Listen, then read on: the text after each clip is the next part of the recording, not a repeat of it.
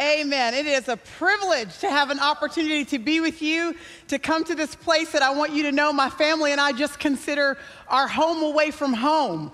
And so it is a gift for us, Pastor and Miss Debbie, to be invited to be a part of what God is doing through this incredible church. I hope, and I know you all do here, but I just want to bring it up here for just a second.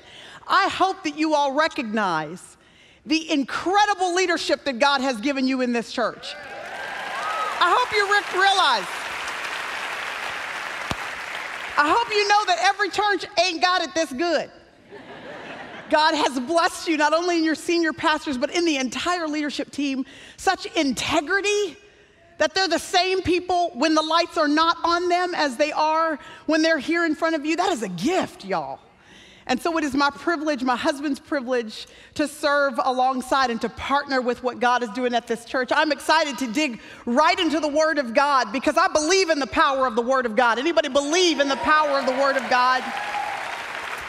And I do believe in the power of God's Word. Not only that, but I'm also excited to dig into God's Word as quickly as I can because they told me that I have about 40 minutes. And y'all need to know that at the church, the kind of church I go to, that's just enough time for the introduction.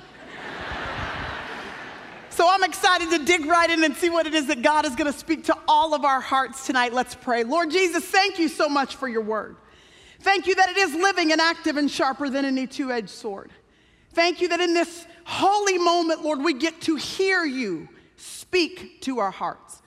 God, I'm asking you that you would not let one single person under the sound of my voice be able to escape this room without knowing they have been in the presence of God. Lord, open every single spiritual ear to hear exactly what it is that you have come to say. Lift veils from blinded eyes so that we can see tonight. God, set somebody free in this place tonight. We believe that you can do it, Lord, and we're expecting nothing less. In Jesus' name, everybody shouted and said, Amen. Amen. I have 3 siblings. I have an older sister. Her name is Crystal.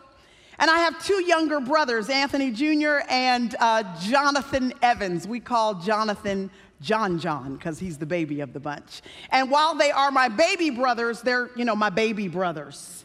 Especially my younger brother, John. He played in the NFL for just a little while. He's a big dude. And he comes over to my house, no matter how big my baby brothers get. Even now as adults, when they come over to my home, they do what baby brothers do when they come to your house. Immediately go right to the refrigerator or the pantry and start foraging through it for whatever it is that they can find. The other day, John was over. He's digging through the refrigerator as he does. And as he went through the refrigerator, he was reminded of a story that he began to tell me in those few moments. He said, Priscilla, I don't know if I ever mentioned to you this little season of Kelsey's life. Kelsey is his oldest child. She's 4 years old, my niece. She is a curly-headed, precocious, sassy little girl. I don't know where she gets any of that from. He said, Priscilla, I don't know if I ever told you or not, but when Kelsey was 2, she had this habit. She would, when she was hungry, go over to the big box in the kitchen that had the food in it, and she would point at the big box with the food and say, eat. So I would go grab my little sweet 2-year-old, and I would take her across the kitchen, sit her down in the booster seat that was at the kitchen table so that I could prepare her to eat. But in her 2-year-old toddler mind, now she was just separated from the big box that had the food in it. So she would cry a river of tears and stomp her little feet and wiggle her way out of the chair, stomp her way back across the kitchen in front of the big box that had the food in it. She would point at it and say, eat. So he said I would then go pick her up, take her back across the kitchen floor, sit her in the booster seat. She would cry a river of tears. She would throw a temper tantrum, wiggle her way out of the chair, stomp back across the kitchen floor, point to the big box that had the food in it and say, eat. So he said, I will go get her, pick her up, take her back across the kitchen floor, put her in the booster seat. We would go through this over and over and over again, John told me, as I tried to get Kelsey to understand and realize that where I was putting her was actually where she needed to be to receive what it was she was asking me for. That she was actually fighting against me when all I was trying to do was put her in the right environment so that I could give to her what it was that she was requesting. And so I began to laugh out loud as John's telling me the story, because I could just picture my little niece Kelsey doing this. I mean, I could just picture her throwing that temper tantrum and marching her way back across that kitchen floor. And as I laughed that day in the kitchen thinking about my niece, the Holy Spirit stopped me in my tracks and said, Priscilla, don't laugh too long or too hard, because honey, that would be you. Anybody ever been laughing about something and then the Holy Spirit talks to you? How many times has it been that God has been trying to put us in the right place, in the right position, around the right people, in the right environment, really to set us up to win? But we fight against him. We ignore his instruction. We walk in the opposite direction. And as I thought about that and how many times God has had to endure with me and be long-suffering toward me and patient toward this little hard-headed girl right there in the kitchen on that day, I became more than ever grateful for the patience of God. Anybody grateful that God is patient?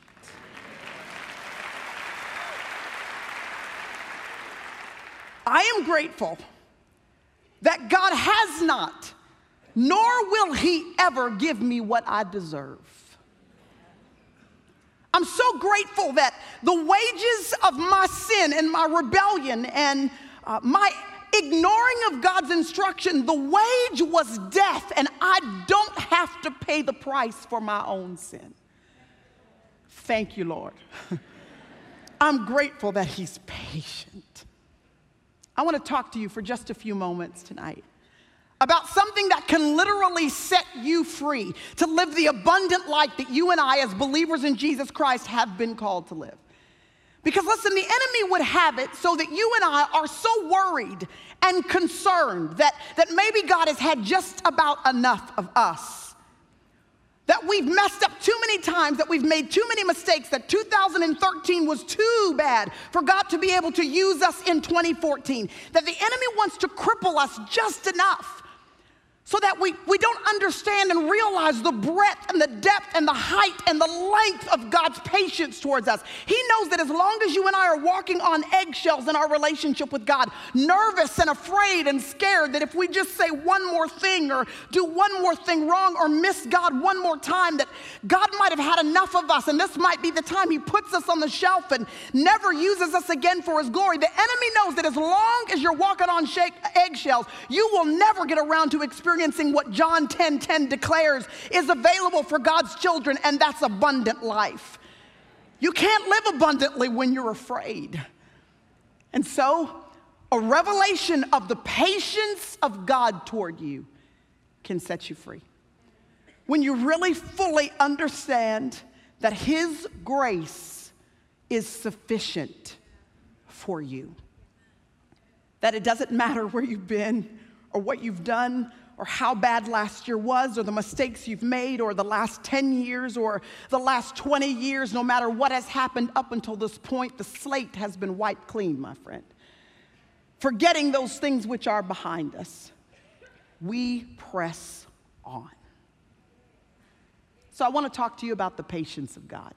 It's a simple little characteristic of God that oftentimes we don't hear very much about, we don't read very much about, we consider it every now and then, but I have not in my life heard very many specific teachings just directed at the patience of God. And I want to talk about it because most often when we think about the power of God, we think about how God's power is demonstrated. So we automatically go to instances like of the Old Testament where he was powerful enough to cause the walls of Jericho to come tumbling down, or he was powerful enough to cause the Red Sea to divide, or in the New Testament how he was powerful enough to raise Lazarus from the dead. We think about how his power is demonstrated, but I want you for just a few moments tonight on this last night of the first conference to think about the flip side of the coin of God's power. Because God's power is not only seen in what he does, God's power is also seen in what he chooses not to do. God's power is not only seen in what he releases, God's power is also seen in how he restrains himself from giving us what we rightfully deserve. Oh, it takes power for that. Because I want you to think about that toddler or that teenager, that man, they keep asking you that same question. This is the 5th, 6th, 7th, 8th, 9th, 10th time you've had to give them the exact same answer. And I want you to think about how it's so easy for us to become impatient and frustrated with that child or that friend or that spouse or that person that just doesn't seem to get it. But God doesn't grow frustrated like we grow frustrated. He doesn't have a knee-jerk reaction born out of impatience that he has to the instances that are going on in our life. Listen, it does not matter what you do. You don't have the capacity to wear God out. He doesn't need a good nap before he can handle what's gone on in your life and in my life. He is God. Everything you need, God already is. So I want you to think about patience, because most of the time when we think about it in a human sense, we think of our impatience, our propensity towards impatience. Now, I don't know about you, but I will tell on myself tonight, I am generally speaking an impatient person. Can I just get one witness in the house, please? Okay. I'm so glad I'm not alone. I'm an impatient person.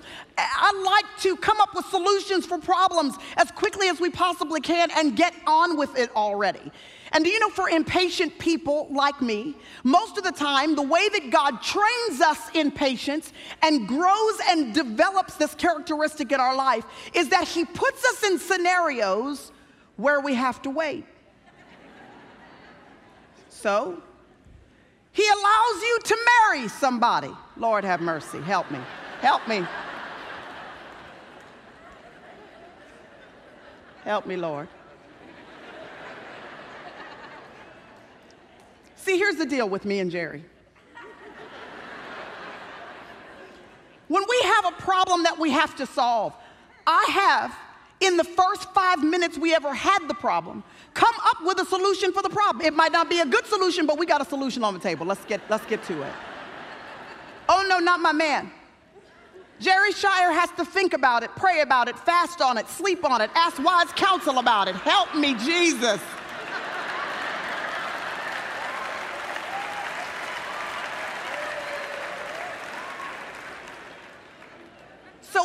So I got 5 minutes down, we're ready to go. 24, 48, 72 hours later, he may come back to me with a solution. And can I just say that most of the time the solution he comes up with is the exact same solution I had in the first 5 minutes we ever had a problem.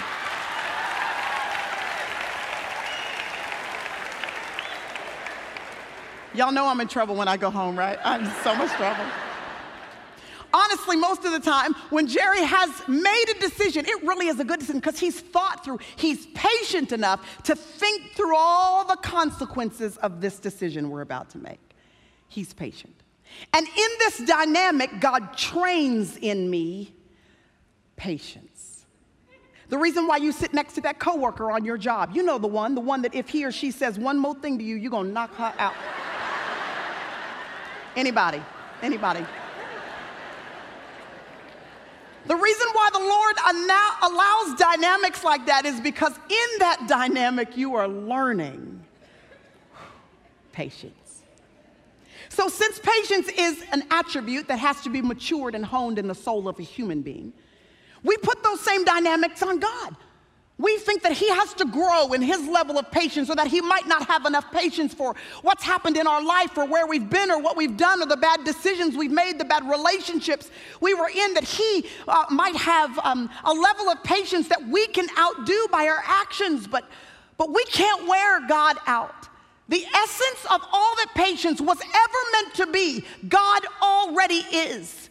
He is completely perfect in his level of patience. In fact, when you think of all of the characteristics and the attributes of God that make up the chain of God's character. So every link in the chain of God's character, his omniscience and omnipresence and his sovereignty and his holiness and all of the things that make up the chain of God's character. When you really think about it, central to all of those things, the most important and primary of all of those characteristics really is the patience of God right there in the center. Because if it were not for the patience of God, we wouldn't exist long enough to get to the grace and the mercy and the omniscience and the omnipresence, right? it's because he is patient toward us that we really get an opportunity to experience him. I love it. It's put so clearly in Exodus 34. It says that he is great in power. And aren't we glad that he's slow to anger? His grace is sufficient for you. It doesn't matter what has gone on in your life up to this point. He is not through with you because, my friend, you can't wear God out. He's got your back. One of the clearest places in Scripture where God's patience is talked about is a real simple passage of Scripture I want to draw your attention to tonight. It has begun to speak to me so beautifully about how patient and extravagantly grace-filled our God is toward us. And it is in the New Testament in the book of 1 Timothy. If you have your Bible, if you actually still use a Bible with paper pages like I do, or if you have your iPad, your iPhone, any manner of I-ness, just flip on over to 1 Timothy chapter 1. 1 Timothy chapter 1, the Apostle Paul, you all know this at this Bible teaching church, that the Apostle Paul is speaking to a young preacher named Timothy. And he is giving Timothy lessons on life and ministry. And he knows right here at the onset of all that he wants to instruct Timothy with, that a message on God's patience is going to be so important. Because Timothy's young. Timothy's going to make mistakes along the way. There are going to be some missteps and some mishaps, just like there will be for every single one of us. And he wants Timothy to know right off the bat that God's patience is there, awaiting all of those mistakes, all of those missteps, that God's grace will be sufficient for him. And so the Apostle Paul writes in 1 Timothy chapter 1, verse 16. And yet for this reason, Paul says, I found mercy, in order that in me, as the foremost, Jesus Christ might demonstrate, here it is, his perfect patience. What kind of patience is it? His perfect patience as an example for those who would believe in him for eternal life. I love this verse so much because Paul is so plain, so clear. He says, let me just make sure you understand the kind of patience God has. It's not just a good patience. It's not a great patience. It's not an awesome level of patience. His patience is perfect, which means when you go to the furthest extremes of that which represents the patience of God, even at the furthest most points, you will not find one bit of diminishing returns, one bit of imperfection. There is nothing that you can find that is outside of perfection in that which is the patience of God. And Paul says, just in case you're unsure, just in case you think you might be the exception to the rule, that maybe you have worn God out because of what's gone on in your marriage or in your singleness or the financial decisions that you've made or the things you've gotten caught up in that you never intended to. Just in case you're unsure, Paul says, would you please take a look at me, because I'm a demonstration of the patience of God. Paul says, I'm the foremost. He basically means you ain't done nothing I haven't done.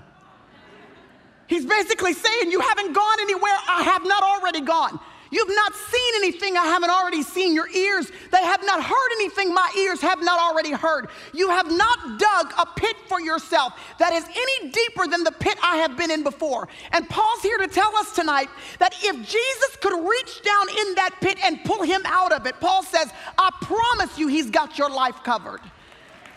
Paul says, I'm a demonstration of how great and grand and vast and full and lavish and extravagant and boundless the patience of God is toward you. You can't wear God out. Paul says, for this reason. I love that the verse starts this way, for this reason. It's like the pastor said that stood up here just a few moments ago. Anytime you see the word therefore in Scripture, it's kind of like a therefore. Anytime you see therefore, you've got to see what it's there for. And Paul writes at the beginning of verse 16, for this reason, which means there are some reasons. It means that there are some things he's already written. There are some things he's already said that led him to the conclusion of verse 16. He didn't just come up with verse 16 out of thin air. He listed some specific reasons that he wanted to make sure you and I grasp that led him to the conclusion as to why God's grace is so extravagant and perfect toward us. So I figured for just a few moments tonight, you and I could backtrack up just a few verses to see what these reasons were. Because I figure if you and I can see what these reasons were in Paul's experience, before we leave tonight, we'll see that Paul is not the only person that is a demonstration of the lavish patience of God. Actually, there are a room full of illustration of how grand God's patience is. The first reason is found in verse 15. So y'all, we're just going to backtrack up a few verses and go dig out these reasons. Verse 15 is where the first reason is found. It says, it is a trustworthy statement deserving full acceptance that Christ Jesus came into the world, and here's the reason, to save sinners. Christ Jesus came into the world to save sinners. This is the very first reason that Paul lists. The very first one, the most important, seminal, primary one that he wants to draw our attention to. This is the one he says that out of all the other reasons should cause you to know beyond a shadow of a doubt that God has enough patience to handle anything and everything that might go on in your life. He says, and here's the reason, he saved me. Paul can't believe it. He says, he saved me. And I'm the foremost. I'm the chief of all sinners. I have done everything there is to do, and he still saved me. There was a price that I was going to have to pay for my own sin, and he loved me enough and cared about me enough and was gracious toward me enough to pay that price on my behalf. Paul can't believe it, that he saved me. I want you to think about what a straight up, flat out miracle it is that you and I are saved. That we have a relationship, that God made a way for us to have a relationship with him. I want you to think about that for a second. You know, because he knows us and all of our foolishness, but he still wanted to make a way to have a relationship with us. Y'all know he doesn't need us, right? He chose to have a relationship with us. So when someone asks, which seems to be a very valid question, an unbeliever, when they might ask, and skeptically, they're concerned because they don't know how a God who is supposedly so good could only make one way for people to come into relationship with him. They think that's unfair with all these different cultures and personalities and people in different settings. Why is it that a God who's supposedly so good would only give one way for people to be in relationship with him? It doesn't make sense to them. And while that's actually a good question to ask, it's not really the right question to ask. The question is not, why would such a good God only allow there to be one way? The question is, why would such a God who is so holy give any way for us to have a relationship with him? The fact that he has given us a way should be enough to cause us to want to get down on our knees with our hands outstretched and say, thank you, Lord, that I get to have a relationship with you. Thank you, Lord, for this salvation. Paul says, if you're ever wondering if God was patient enough, is patient enough for your life, would you remember that he saved you? Y'all know there are about 7 billion plus people that are on the planet. So the fact that you happen to live right now in this day, in this age, in this generation, in the year 2014, where there are gatherings that are happening like this one at local churches, where thousands of people come night after night after night to hear the good news of Jesus Christ preached with clarity and authority and to worship God in spirit and in truth. The fact that you and I get to live in this day and age and generation, which is a height for the church of Jesus Christ throughout history. The fact that you and I get to be here, it's a miracle. You might have surprised your parents, my friend, but you didn't surprise God. He was not in the heavens going, oops, that one slipped past me. He had this planned. High school student, university student, he wanted you here now. It's a miracle that he pulled it off. I'm telling you, the fact that you were born and that you live in this day and age, it's a miracle. Think about it, 7 billion plus people on the planet. Your great-great-grandfather, with 7 billion plus people on the planet, happened to find the right woman that should be your great-great-grandmother. The two of them came together and created your great-grandfather. Then your great-grandfather, with the 7 billion plus people that are on the planet, he just happened to find the woman that should be your great-grandmother. Then the two of them came together and created your grandfather. And then your grandfather, with the 7 billion plus people that are on the planet, He just happened to find the woman that should be your grandmother. Then the two of them came together and created your father. And then your father, with the 7 billion plus people that are on the planet, he just happened to find the woman that should be your mother. And then your father and mother came together, and this is a little graphic, but with all those millions of sperm, the exact right one happened to connect with that egg so that you would be created. My friend, there's nothing chance about that. That's a miracle. That's a miracle. That's the divine strategy of God orchestrating our existence. You're here on purpose. And if you think it's a miracle that you were born, I want you to think of how much more of a miracle it is that you were born again.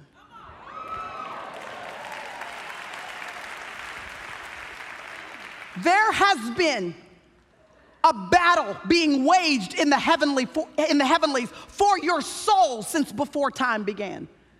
The enemy has been waging war for your soul from the beginning of time.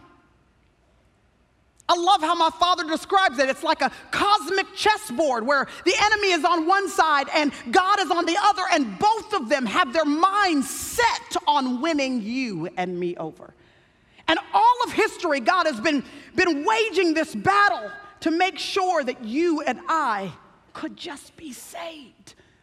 So God made the first move. You remember in Genesis chapter 1, verse 1, he creates Adam and Eve in a perfect setting, perfect environment, perfect relationship with himself. But the enemy, not to be outdone on the other side of that cosmic chessboard, he makes a move and he slithers into the garden and he causes sin to enter the picture so that finally Cain kills Abel, and it seems like everyone will always be separated from God. But our God, never to be outdone, he makes another move. He causes Adam and Eve to come back together. They give birth to a baby boy named Seth. Seth gives birth to a baby boy named Enosh. And in Genesis chapter 4, it says that when Enosh was born, everybody began to worship God again. But the enemy, not to be outdone, he made another move. He caused sin and rebellion to enter into the hearts of mankind and proliferate across the earth, so much so that the entire world needed to be destroyed. And it really seemed like the enemy had won this time. But our God, never to be outdone, he had another move up his sleeve, and his name was Noah. And he said, "Noah, I need you to build me an ark." Noah said, "Build a what?"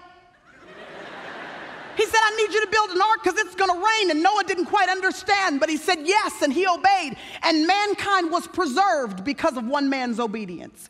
But the enemy made another move. He caused rebellion to seep back into the hearts of mankind again, and it proliferated across the earth. But our God, not to be outdone, he had another move up his sleeve. He went to this little pagan town called Ur, and he found a man named Abram, and he raised him up out of obscurity, and he changed his name, and he changed his destiny, and he changed his purpose, and he created a brand new nation out of him called the nation of Israel, God's people, the church. And he said, "I'm going to stamp my blessing on these people and my favor on these people. My name will be a banner over them, and I will protect them and provide for them." But the enemy had another move up his sleeve. He caused God's people now to go down into Egypt. Do you remember? 400 years they're in captivity under Pharaoh, and it seems like they will never experience freedom again. But our God, never to be outdone, he had another move up his sleeve, and his name was Moses. And Moses was raised as the prince of Egypt, and then at the right time, God sent Moses back to Pharaoh to go tell Pharaoh, "Let my people go." And after 10 miraculous plagues and 40 years in the wilderness, the children of God finally came into the promised land, the place that represented the power and the provision and the favor of God, the land flowing with milk and honey. But the enemy, he wasn't done yet. He made another move, and he caused sin and rebellion to enter into the hearts of God's people. Now God's people turned their back on the one true God, and they began to worship idols. By the time you get to the end of the book of Judges, the last line of the book of Judges says this: everyone was doing what was right in their own eyes. Kind of sounds like America in the year 2014, doesn't it? But God, not to be outdone, he had another move, and her name was Ruth. And Ruth had a lot of issues and chaos in her life. There was a lot of struggle there at the forefront, but towards the end of the book of Ruth, you find that she meets this guy named Boaz. It's her kinsman redeemer, and Ruth and her kinsman redeemer come together, and they have a little baby boy named Obed, and Obed gives birth to Jesse, and Jesse gives birth to a little baby boy named David. And with that one move, the enemy doesn't even know it yet, but the checkmate is already on the way. Already on the way. And the Old Testament closes, and y'all, there are 400 years of silence between the Old Testament and the New Testament. God is on one side of the cosmic chessboard, the enemy is on the other, and all of history is waiting to see who is going to make the next move. And then the New Testament opens and enters Jesus Christ. It is the move that the enemy still to this day has never ever had a response for.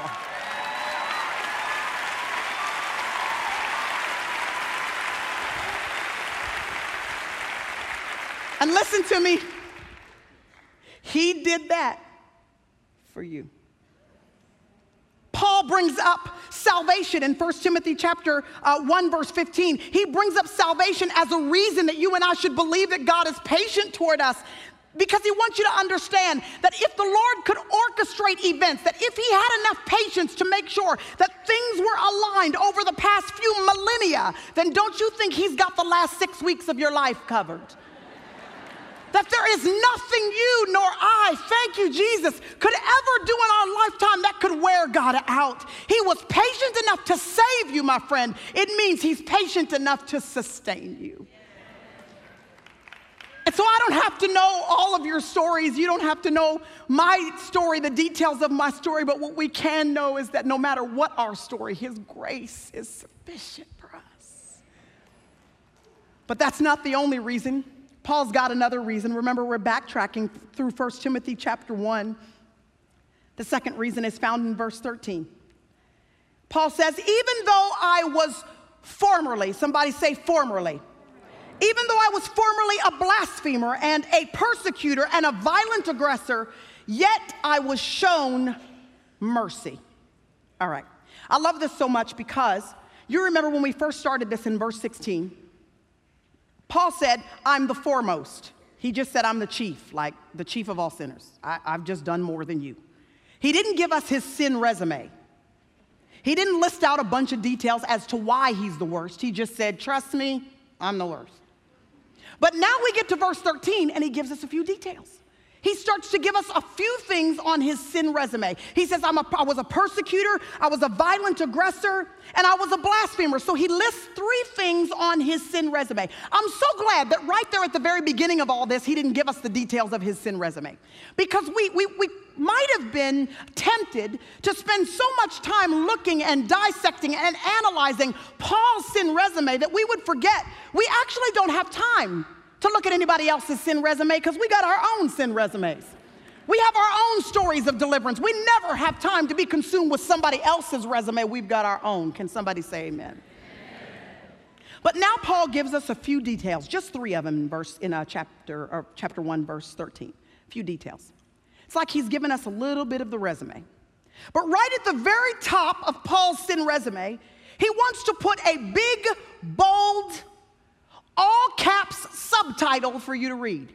He wants to make sure that before you see any of these details on the resume, you don't miss the title of his resume.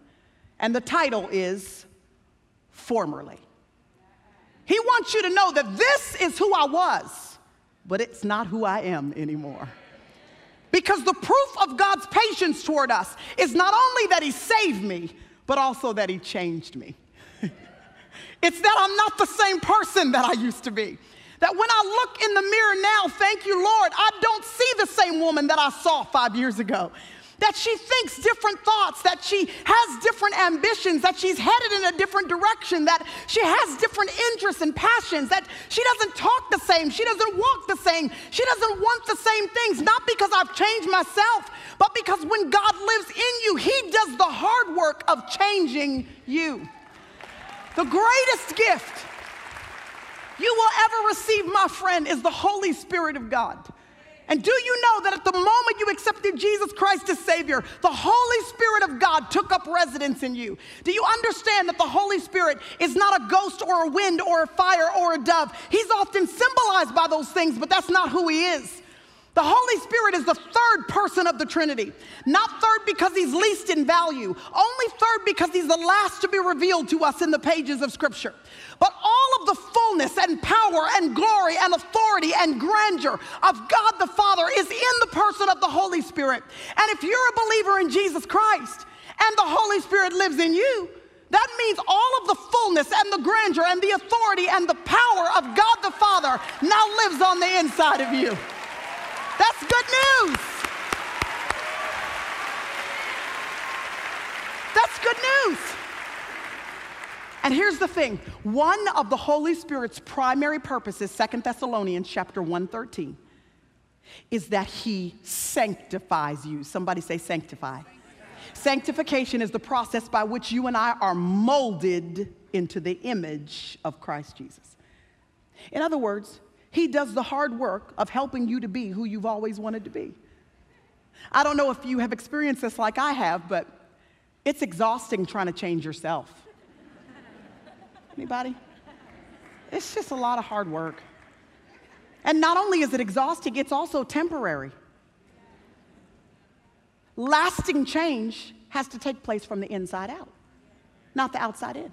And you can't do that for yourself, but God does it for you. Now, we cooperate with him by renewing our minds with the word of God, by fellowshipping with other believers like you're doing tonight, by being on our knees before God, by heeding the conviction of the Holy Spirit. We cooperate with him, but his business in you, his job description, he has a degree in helping you be like Jesus. That's his work in you. His best work is in changing God's people. So Paul says the reason why you can bank on the fact that God's patience is sufficient for you is not only that he had enough patience to save you, but that he's got enough patience to change you. That your friends might not stick with you long enough for you to change. Some of you have been betrayed in this room because you have a spouse that left you before you could get that thing together. They didn't stick with you like you thought they would while you changed. You need to know that no matter whoever else has left your side, there is one who will never leave you nor forsake you. He will stick with you while you change, my friend. He's got enough patience for that. And he changes you from the inside out. Lasting change. Have you ever wondered how popcorn pops? Somebody say yes. I'm so glad you want to know. So inside every kernel of corn, there is a microscopic dot of water. So when you take a bag of microwave popcorn and you put it inside the microwave, you're not actually heating up the shell. You are heating up the little microscopic dot of water that is inside the shell. So as every single one of those microscopic dots of water begins to heat up, it creates steam. And then that steam begins to gain more and more pressure, and it presses against the shell. And finally, there is so much pressure inside of that kernel of corn that it pops. Now it looks completely different on the outside. Not because you did anything to the outside, just because you heated up what was on the inside. And when you heated up what was on the inside, now the outside looks completely different. This is exactly what God does in your life and in mine. He is in there. You can't see him, but he's there, my friend. And as you heat up the work of God on the inside of you, as you are in prayer, as you're bathing yourself in the word, as you're around other believers in Jesus Christ, you heat up his work, and he begins to press and press against this shell of ours until one day you just pop right open and you don't even look similar to the kind of person you used to be. You've been changed from the inside out. In fact, what's so interesting about those kernels of corn, y'all, is that before that thing pops, you never knew that all of that could be housed in that little bitty shell. Can you imagine the potential that is just on the inside of us, longing to be released, that will be released as we yield to the Holy Spirit on the inside of us? He changes us. He's got enough patience for that. But not only that, there's one final thing. Paul says, verse 12, this is the last reason I want to give you tonight.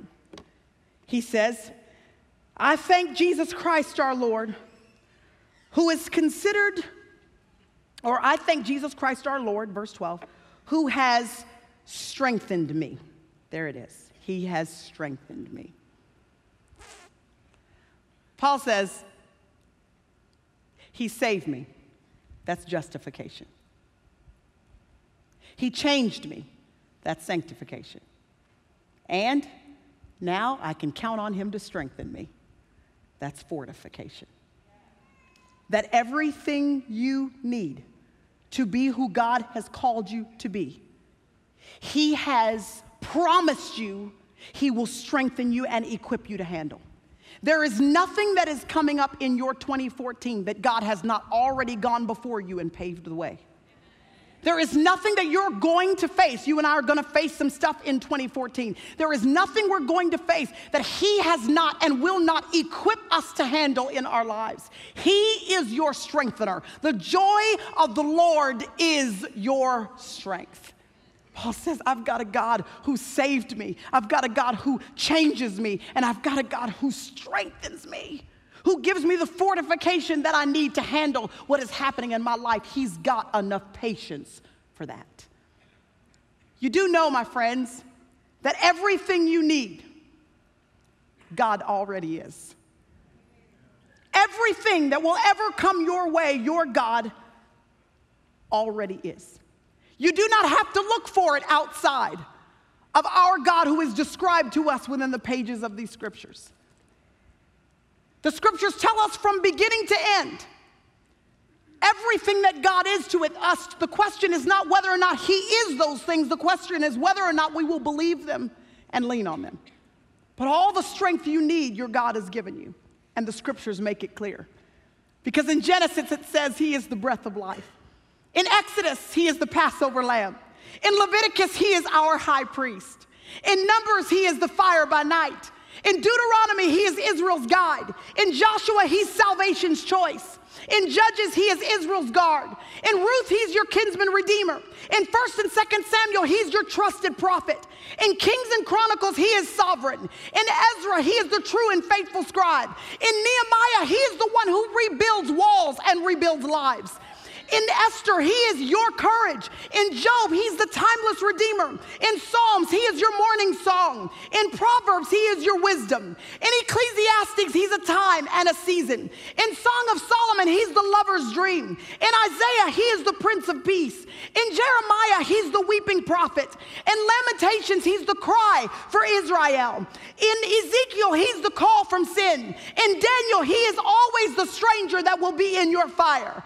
In Hosea, He is the forever faithful. In Joel, He is the Spirit's power. In Amos, He is the strong arms that will carry you. In Obadiah, He is the Lord our Savior. In Jonah, He's the great missionary. In Micah, He is the promise of peace. In Nahum, He's our strength and our shield. In Habakkuk and Zephaniah, He brings revival. In Haggai, He restores which was once lost. In Malachi, He is the Son of righteousness that is rising with healing in His wings. And that's just who He is in the Old Testament.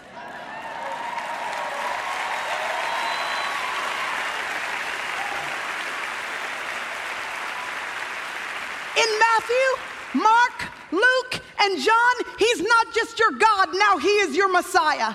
In the Spirit-filled book of Acts, He's the raining fire from heaven. In Romans, He's the grace of God. Corinthians, He's the power of love. Galatians, He is freedom from the curse of sin. In Ephesians, He's our glorious treasure. In Philippians, He's the servant's heart. In Colossians, He's God and He is the Trinity. In Thessalonians, He's our calling King. In Timothy, Titus, and Philemon, He's our mediator and our faithful pastor. In Hebrews, He's the everlasting courage. In James, He is the one who will heal you when you are sick.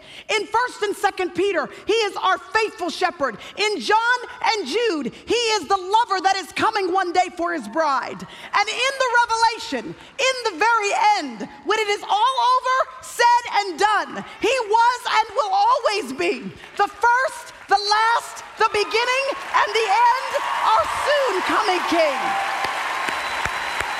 Amen. Amen. Thank you, Lord. Amen.